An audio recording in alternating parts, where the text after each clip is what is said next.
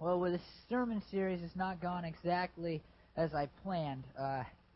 Set out to kind of find details about a place called heaven.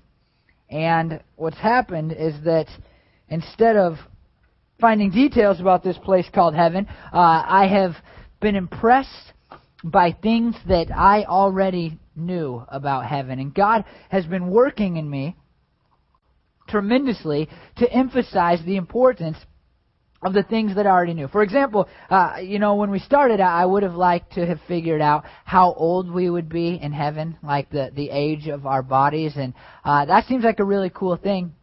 But instead, as you know, God taught me that a big part of what the Bible says about heaven is that the curse that we live under, all the bad stuff, will disappear from heaven. And I kind of knew that, but the Bible seems to make a really big deal about that. And so in my heart, as we've gone through this series, I've tried to make a bigger deal about someday knowing that I will live in perfection. Another one, I would have liked to have found out and relayed to you whether or not there would be sports in heaven. I couldn't find that in the Bible. I haven't looked through the whole thing, but I don't think it's there. But instead, what the Bible has made clear to me is, hey, don't worry about sports being in heaven. What you need to know is that God will be in heaven, and that's important. And what we saw last week, and even what we'll see again today, is that John, as he writes the book of Revelation, and the other authors in the Bible, Ezekiel and Zechariah, when they talk about heaven, what they make a big deal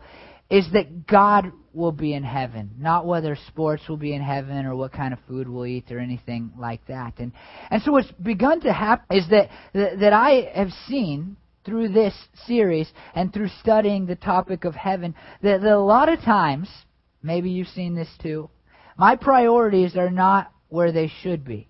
You read the biblical authors, and they're so wrapped up in the fact that everything will be made new and good, and that God will be there. It makes me question why I make such a big deal about whether or not they'll have the games I like in heaven, whether they'll have the food that I like in heaven, and things like that. And so what God is doing in me is that He really is speaking to me, and He's making me say, in my head, in my heart, my soul, where are my priorities? I mean, do I really value the presence of God the way that I should? If the most exciting thing for me in heaven is if I can fly, right? I mean, if flying is like a bigger deal to me than being with God, then what does that say about my relationship with God right now? And so, in this series, God has done something to me, and I sense, I'll just be honest with you, I sense kind of a breakthrough in my relationship with God coming. I haven't had like what I would call a breakthrough. I think I'm always growing. Hopefully I'm always growing. But I haven't sensed like a breakthrough coming where it's like I can feel that next step in my relationship with God coming. I'm a little worried about it. I'll just be up front with you. I feel like I'm already kind of like, people look at me and I don't take this in an arrogant way, but as far as like the world and stuff, they look like kind of super Christian. And when I have to tell people I'm a pastor and I'm golfing or whatever, and then I can't have conversations with people anymore, and they apologize every time they swear, and things just get super weird. And so I feel like in me there's this next step that's about to happen, and I'm a little bit concerned that I'm just going to be weird.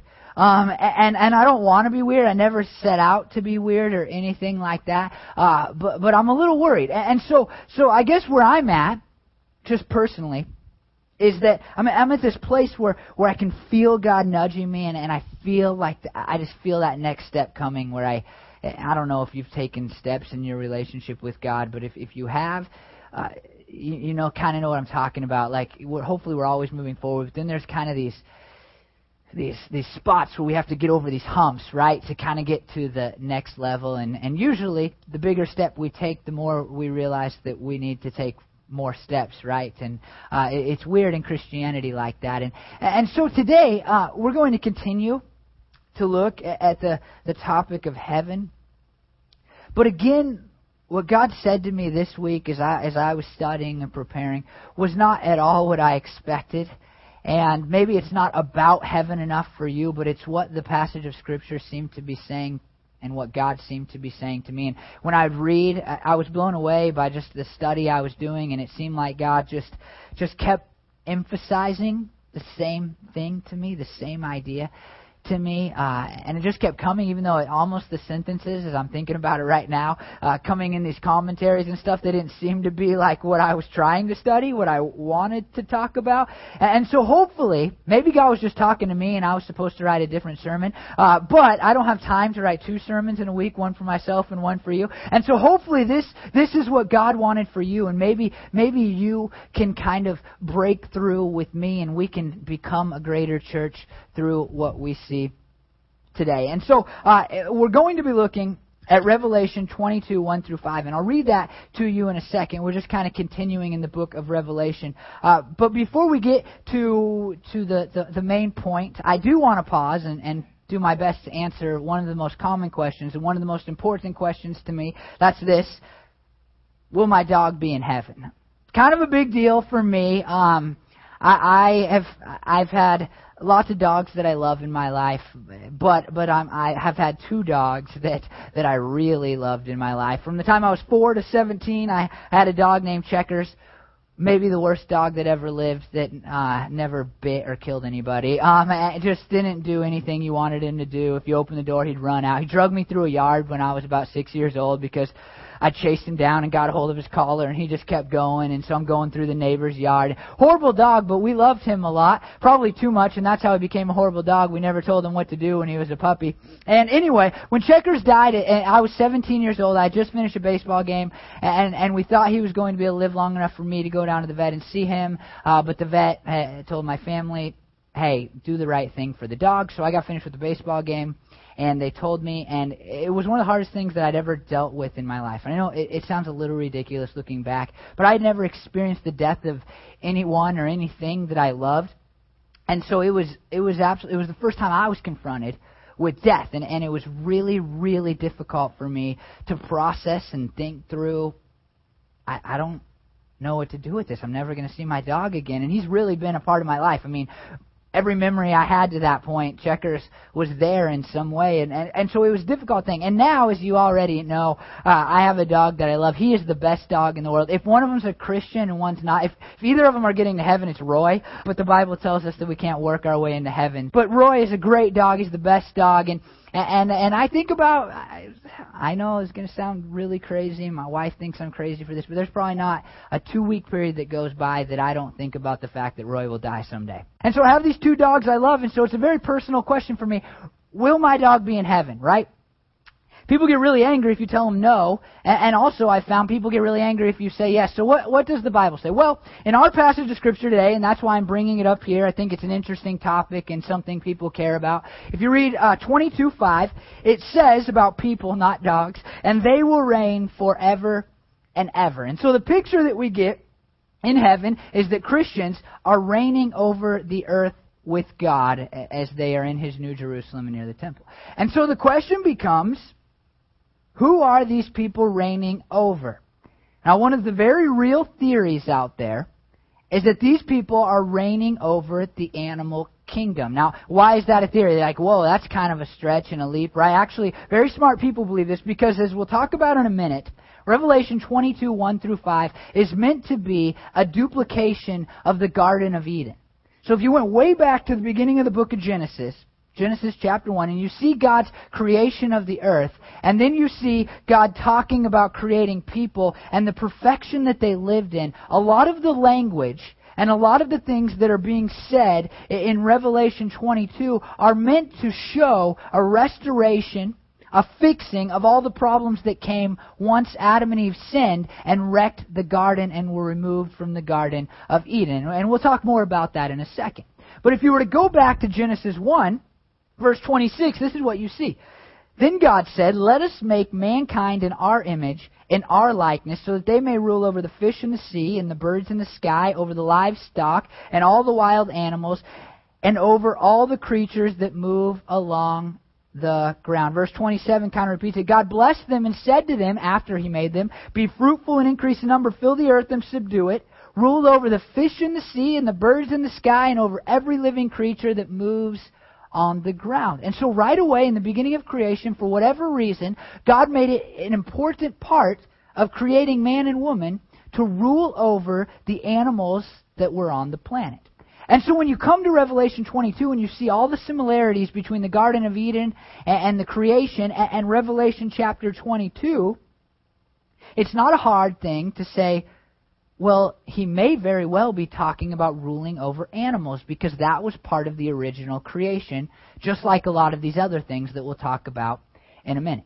And so this is one of the best cases that you can make in the entire Bible for animals being with us in heaven. G.K. Beale, who's the author, and if you just listen to this the title of this book, you'll know that this is a very smart man, and if you look at the size of the commentary, it's a great commentary, but it's like this thick, right? It's called the New International Greek Commentary on the Book of Revelation. So this guy's not an idiot, and he says, based on this verse largely, it may have been a presupposition of God and John, the writer of Revelation, the animals would be with us in heaven.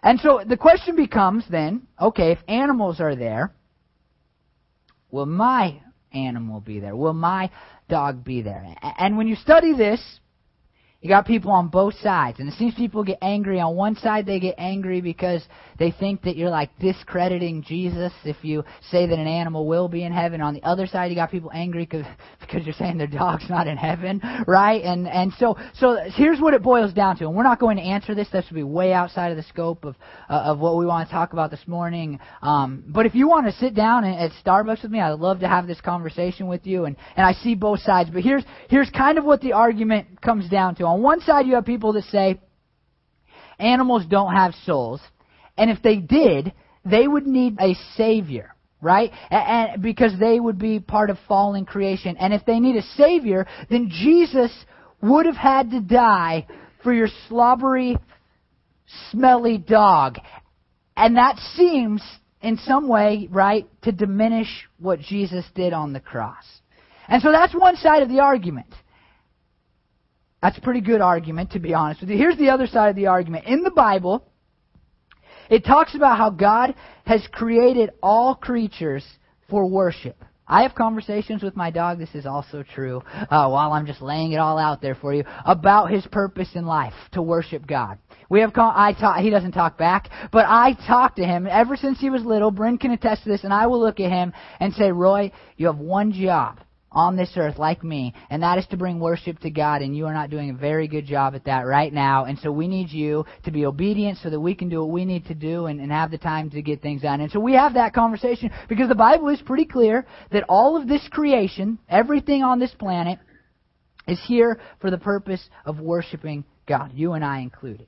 And Jesus says, when he's walking on Palm Sunday, and the Pharisees say, hey, stop these people from declaring you king, he says, if they stop, even the rocks will cry out, right? And so there seems to be about all creation this idea of worship. And then we also see God cares for the animals.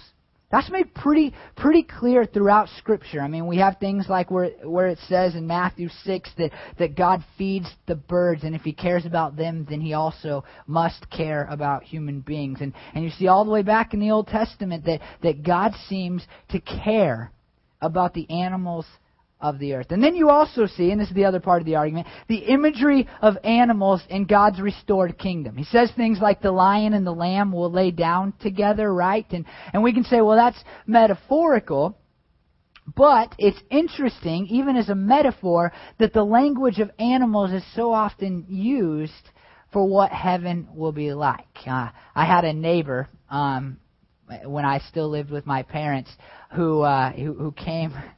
We met on the sidewalk. I had never met the guy, and I said I was a pastor, and it turned the conversation, like I mentioned, and he was a farrier. And so he tells me that, and because I say I'm a pastor, he goes, oh, there will be horses in heaven. Like we were just talking about work, and now we're talking about heaven, but that was great. And I say, oh yeah, why do you think that? He said, well, Jesus rides in on a white horse. And there's an interesting theory. And so those are the two sides of the arguments. And I can't answer for you today what side I agree with. I understand that it's weird for Jesus to die for my dog. I get that, even though I totally love him. But I also look and say, well, God seems to make these things about worship, and maybe they don't count in our sinfulness, and so maybe they're not in need of a Savior like we are, and God will just restore them as He will restore much of the rest of the world. The rocks don't have a Savior, and God will fix them in some way too. And so those are the two sides of the argument. You can be on either side of those, and I think you're okay. And if you want to talk, I would love to sit down and talk to you about those sides of the argument and argue with you, just so that I can learn more and process what I think. But now you know as much as the Bible seems to kind of care. But we return now to the more important thing, and that is the presence of God in heaven. And I'll say this: if you care more about whether your dog will be in heaven than God being in heaven, then you have a big problem, right? You have your priorities backwards. You literally have the words backwards. So we want to return to the presence of God. Let me read to you 22, 1 through 5. Then the angel showed me the river of the water of life, as clear as crystal, flowing from the throne of God and the Lamb, down the middle of the great street of the city. On each side of the river stood the tree of life, bearing 12 crops of fruit, yielding its fruit every month. And the leaves of the tree are for the healing of the nations. No longer will there be any curse.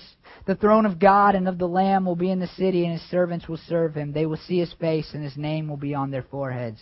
There will be no more night. They will not need the light of a lamp or the light of the sun, for the Lord God will give them light, and they will reign forever and ever. Now, this is meant to be connected, like I said, to the beginning of the book of the Bible. It's meant to be connected to the beginning of Genesis, and really show that in the end, and this is great, I really like this, it's a really fantastic plot twist in the narrative of Scripture, where John's writing the end of the book. I mean, everything else that you read after this is just an angel saying to John, seal this up, and it don't add to the book of Revelation and things like that. So this is really like the end of the story of the Bible. There's a little bit of narrative at the end there, but this is the end. And what happens at the end is it bookends the beginning. And so we see the garden in the beginning, and then we see this at the end, and it's like God saying, look, everything is fixed. And so let me just give you a couple of examples of this. First of all, in Genesis 2:10, there's a river watering the garden, and it flowed from Eden. From there, it was separated into 4 waterheads. And here in verse 1, if you were paying attention, you see that there's a river flowing down the center of the New Jerusalem. Genesis 2:8 and 9. Now the Lord God had planted a garden in the east in Eden, and there He put the man He had formed. The Lord God made all kinds of trees grow out of the ground, trees that were pleasing to the eye and good for food. In the middle of the garden was the tree of life and the tree of the knowledge of good and evil. You see that? And so here we see this idea of this tree coming down the middle, and somehow it's on 2 sides of a whole river, which is really cool imagery, right? But in the Garden of Eden, there were 2 trees in the middle of the garden. And so we see a duplication of that. In Genesis 3:17, we read, cursed is the ground. In Revelation 22:3, we read, no longer will there be any curse. In the book of Genesis, very beginning, we see God creates light, and He says it is good. And here we see that God is the light, and He is good. And so we see this restoration process in the book of Genesis. One more thing, God is walking with Adam and Eve. Here in the book of Revelation, it says that God will dwell amongst His people. And so God is saying, and the book of Revelation is saying quite clearly, what we have been talking about with our globe the last several weeks, and that is, at the end, this whole thing with all of its problems and its pain represented by these words that don't really look like words, all of that will be erased and everything will be made better. And here's what John, book of Revelation, God Himself, wants to make clear to you. Everything will be made better because of the presence of God. In these last 5 verses of the Bible, what is made so clear is that the most important aspect of heaven, and I know we've been over this, is that God will be there. First, the river that is flowing down the center of the city, notice where it comes from. It comes from the throne of God, and it's called the river of life. You see the illustration that John and God is trying to get across to you and I? That is that life only comes through God. Now, the Bible makes this pretty clear. It shows us the fall of man. It shows us that we're all under a curse. And then Jesus shows up on the scene, right? And Jesus comes and He lives a sinless life and He dies on a cross. And the Bible tells us quite clearly that we can only be saved and we can only have eternal life and we can only get into heaven if we come to a relationship with Christ through what He did on the cross. There's lots of people out there who want to say that there's many ways to get eternal life, to get into heaven. But the Bible is clear that there is only one way, and that is through Jesus. We also see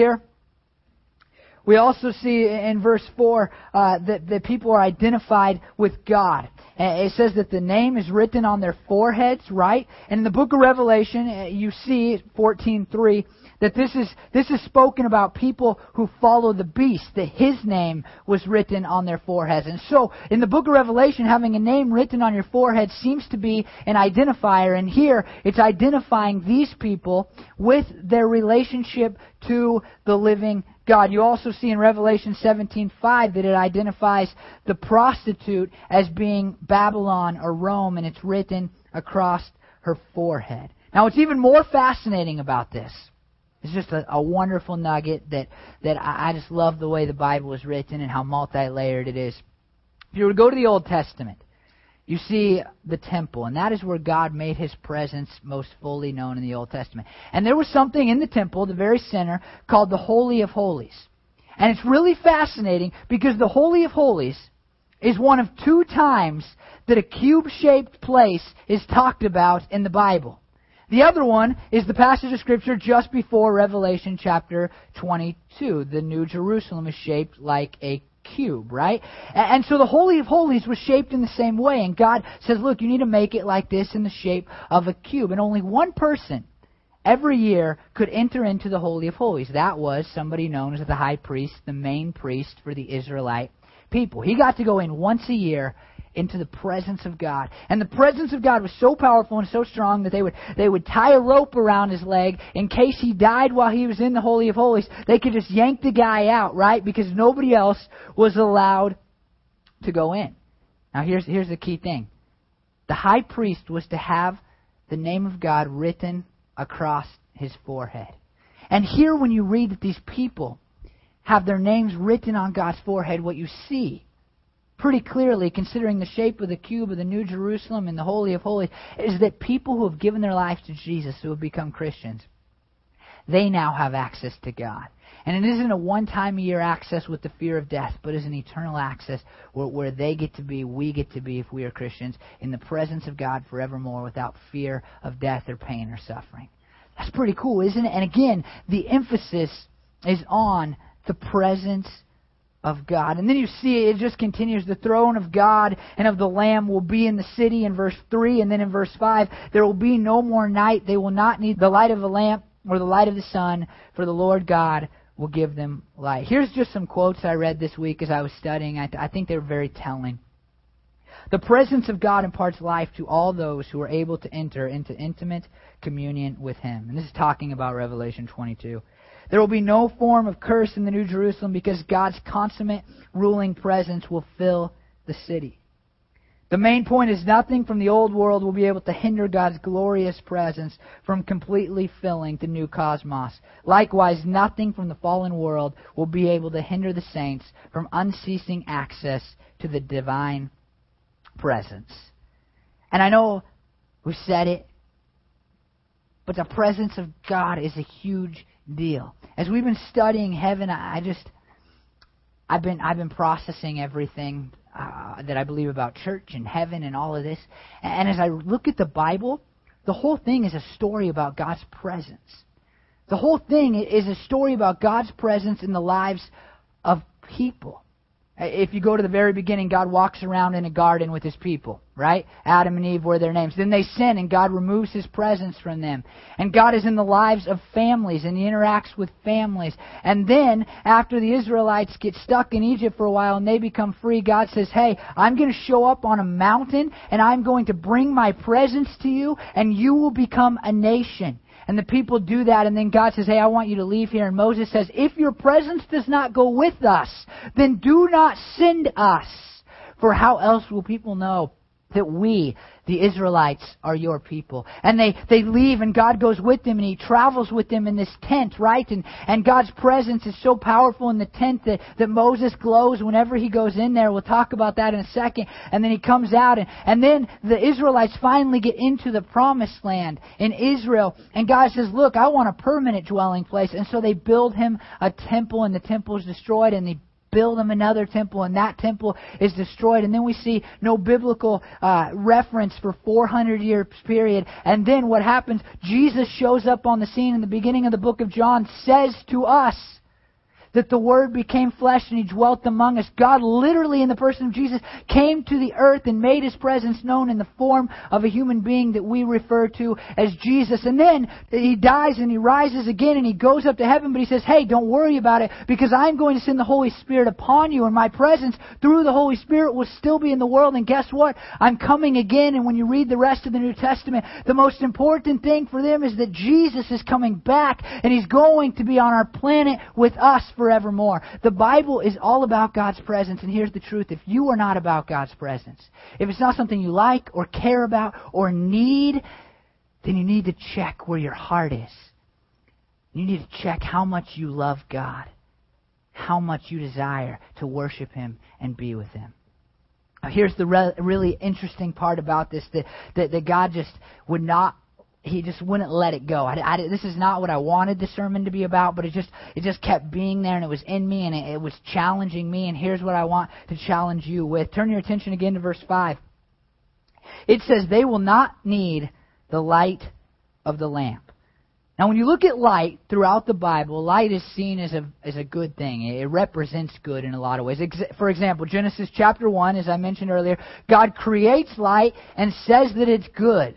It's really interesting, right? Because light is just light to us, but He creates light and He says it's good. If you were to look at the book of Psalms, over and over and over again, it seems to talk about God being connected to light. It even says that God wraps Himself in light, that the garment of God literally is light. And so the Jewish people, for them, having the blessing of God meant having the light of God shine upon you. And here, Numbers 5:25, 26 is famous. And if you've ever been to what would be called a higher church with more of a liturgy in their service, then you've probably heard this before. The Lord make His face shine upon you and be gracious to you. The Lord turn His face toward you and give you peace. And so the Jewish people, for them, a blessing was having God's light shine upon your life. If you come to the New Testament, you see this same idea in the reference to Jesus. John 3:19. This is the verdict. Light has come into the world, but people love darkness instead of light because their deeds were evil. And so we see this in the Bible. Light represents goodness. It represents the presence of God. And here, Book of Revelation, He's saying, look, it's going to be so lit up that we won't need a sun or lampstands or anything like that. Now, here's what's really, really interesting, and this is just so key. In the Book of Revelation, this isn't the first time that lamps or lampstands have been talked about. If you went to Revelation, chapter 1, 12 and 13, this is what you would read. I turned around to see the voice that was speaking to me, and when I turned, I saw 7 golden lampstands. Okay, so here's a reference to lampstands in Revelation 22. The end of the book, it says, there will be no more need for a lamp. Well, Revelation 1:20 explains what they are. It says, the mystery of the 7 stars that you saw in my right hand and of the 7 golden lampstands is this. The 7 stars are the 7 angels of the 7 churches, and the 7 lampstands are the 7 churches. Here's the picture that we get. God went up into heaven, right? The light of the world left. And now, churches and the people within them are the holders of the light that is the goodness and the presence of God to the world. You catching that? The thing that holds everything good, everything that heaven will be about, as much as we can have on this earth, it's held by the churches and the people who go to them. Jesus said it, Matthew 5:14 through 16. He said to His disciples, you are the light of the world. A town built on a hill cannot be hidden. Neither do people light a lamp and put it under a bowl, Instead, they put it on a stand, and it gives light to everyone in the house. In the same way, let your light shine before others, that they may see your good deeds and glorify your Father in heaven. Here's what I think the Bible is telling us, and this is what I think God was saying to me this week. We, as Christians and as a church, should be heaven on earth. We should be the greatest picture of heaven. We should be the picture of heaven on this planet. We are an imperfect picture, I get that, but we should be a picture of heaven. There's this interesting story that I mentioned, Exodus, Moses, he was the leader of the Israelites, and he goes up on the mountain to get the Ten Commandments. Here's what we read in Exodus 34. When Moses came down from Mount Sinai with the 2 tablets of the covenant of law in his hands, he was not aware that his face was radiant because he had spoken to the Lord. When Aaron and all the Israelites saw Moses, his face was radiant, and they were afraid to come near him. But Moses called to them, so Aaron and all the leaders of the community came back to him, and he spoke to them. Afterward, all the Israelites came near him, and he gave them all the commands the Lord had given him on Mount Sinai. When Moses finished speaking to them, he put a veil over his face. But whenever he entered the Lord's presence to speak with him, he removed the veil until he came out. And when he came out and told the Israelites what had been commanded, they saw that his face was radiant. Then Moses would put the veil back over his face until he went in to speak with the Lord. I think Moses is a picture of what we all should be and what our church should be. He would go into the presence of God, and he would glow so much that he'd come out of the presence of God, and the people could see what God was like. They could see how powerful and mighty and wonderful and glorious God was like. And they could hear from Moses in a special way. Notice he keeps the veil off until after he has commanded the things of the Lord, and then he covers himself up. And so they hear from God through the person Moses. And I believe that what God has called you and I as Christians, you are one, and us as a church to be, is a picture of the presence of God that we will experience for eternity.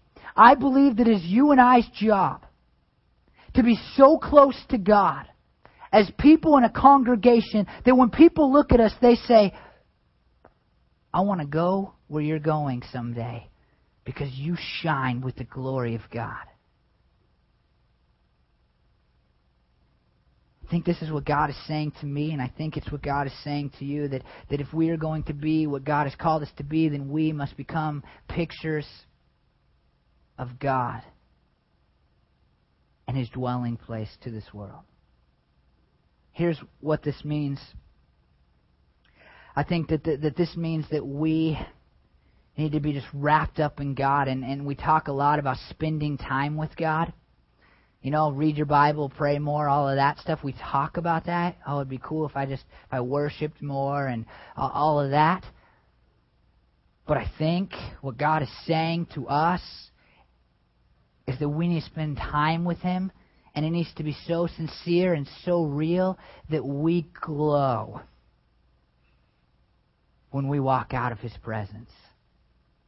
Here's what He's been saying to me, and maybe it'll connect with you in some way. I stand up here and preach, and I'm so utterly sick of hearing how good I am at it, to be honest with you. People always tell me how good I am at it, but I don't see the life change and the results that I want to see.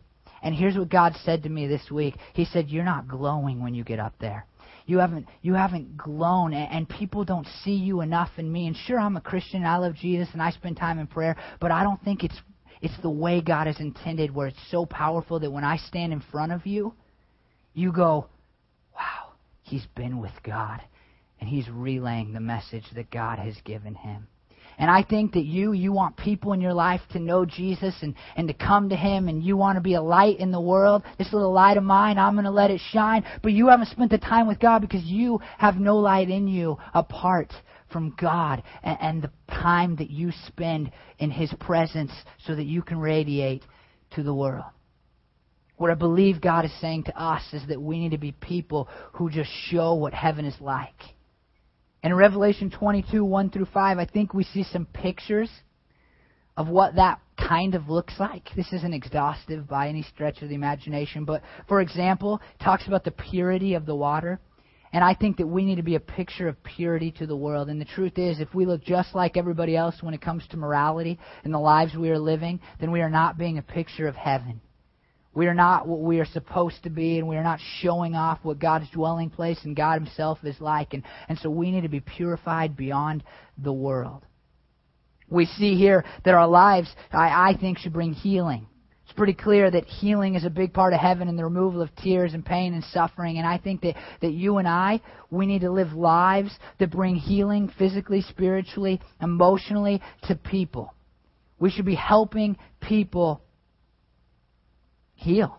It should just be part of who we are because of the time we spend with God. And I think we see here the nations coming together to the throne of God. And I think we look around and we see the fighting and the wars and all of that. And I think our lives, if we are reflecting heaven, if we are radiating heaven, will be lives that bring peace to the world when there is not peace. I think God is looking at us. This is what I think the problem is. I think we look around and we say, well, what works? I mean, what works in church and what works to kind of fix the problems in my life and what works to lead other people to Jesus? And what I think the picture in the New Testament is, while some of that stuff is great and helpful, what the picture is that we need to radiate the presence of God, and then we'll become more pure, and then we can bring healing, and then we can bring peace, and then people will know Christ, and then people will be drawn to us because everybody wants to go to heaven. And if they can see what heaven is like in you, they'll say, how did you get a piece of it? Because I want a piece of it too. I can tell you that there's been a couple of times in my life when I was looking back where I can see that I brought heaven into a couple situations. And the first one was the Art Tech ministry, and there's a transitional school, a school for kids that have struggled at other schools in Wilsonville, and we decided to take pizza to them. And the school said, no, sorry, we kind of have our cafeteria, but kids go out to lunch. And so we went down into the trees by the library, and we took pizza right down there. And this is the truth. We were like a glorious moment for those kids every single week. And we didn't do anything except show up and try to radiate the love and the peace that God brings. And I still see kids from that ministry, and we still have some kind of bond from it in this community. And so we took heaven and pizza down into these trees. The other one is at the rest area, and we went down there for 2 years, and all we did was show up and feed breakfast. There was no agenda.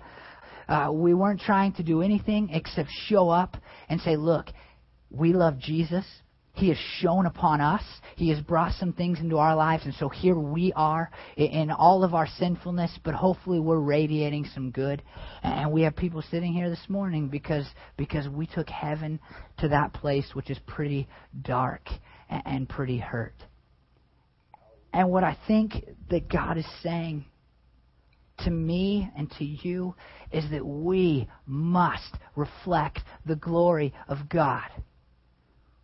I mean, we must reflect it in a way that people look at us and they say, that's what I want, and so how did you get it? What we shoot for a lot of times as Christians is, well, how much time do I got to spend reading the Bible and praying? If I can get a little bit in, and what things do I have to avoid? And I'll just kind of work hard to stop doing, whatever. And well, Chad's been talking about serving the church, and so I better do something, But that's not the picture that the Bible paints. The picture the Bible paints is that we are to reflect the glory of God and the glory of heaven. And so this morning, as you think about heaven and the things we've talked about, the removal of the curse in God's presence, I just want you to think about that. Are you being heaven to earth? Because you are so close to God that people are seeing you in Him. Are you really acting as a lampstand for the light of the world? And when people look at you, do they see a difference? And if they don't, this isn't the thing. I'm not saying like if they don't, then hey, work on bringing peace. And maybe there's some sin that you need to try to remove in your life. But what I'm saying is get with God and learn to love God and learn to be in His presence. Just finish personally. I've come a long ways. I'm pretty consistent with Bible reading and prayer, and I know that I'm blessed to have a job where if I don't get it done before I get to the office, then I can sit there and do it in the office, and you guys would probably all like that. And so I get that. But I've become pretty consistent. And just this week, and I haven't even begun this really yet, a little bit, I thought, okay, it's not just about, getting my Bible reading done, getting my prayers done. You've heard me talk about this before. I want to pray for every one of you, and so I go down my checklist. But I began to try to come into the presence of God and say, God, I just need to radiate you. I need you to shine your glory upon me. And I didn't do very good this week because here's the deal. I think that's a time commitment. And I saw it this week where it's like, well, I've spent more time in prayer. I don't really feel like I'm glowing yet, but I want to go do something else now. And so this is my challenge for me, and maybe my challenge for you, to say I'm so committed to this because the world needs it and I need it. And I'm not saying it's going to be easy. I mean saying, God, I'm gonna sit here until I feel like I'm glowing. I don't know how long that can take. There's no quick answer to that. We don't go like, hey, God, I flipped the light switch on now. But I think that we need to take it seriously. And so I'm encouraging you this week. Maybe you'll try it. Maybe you'll say, God, I just need to get away and I need to get closer to you and I need to love you more. And so will you just work that into my life? And you'll go, okay, go. Then you'll sit there and you'll go, okay, you're not going.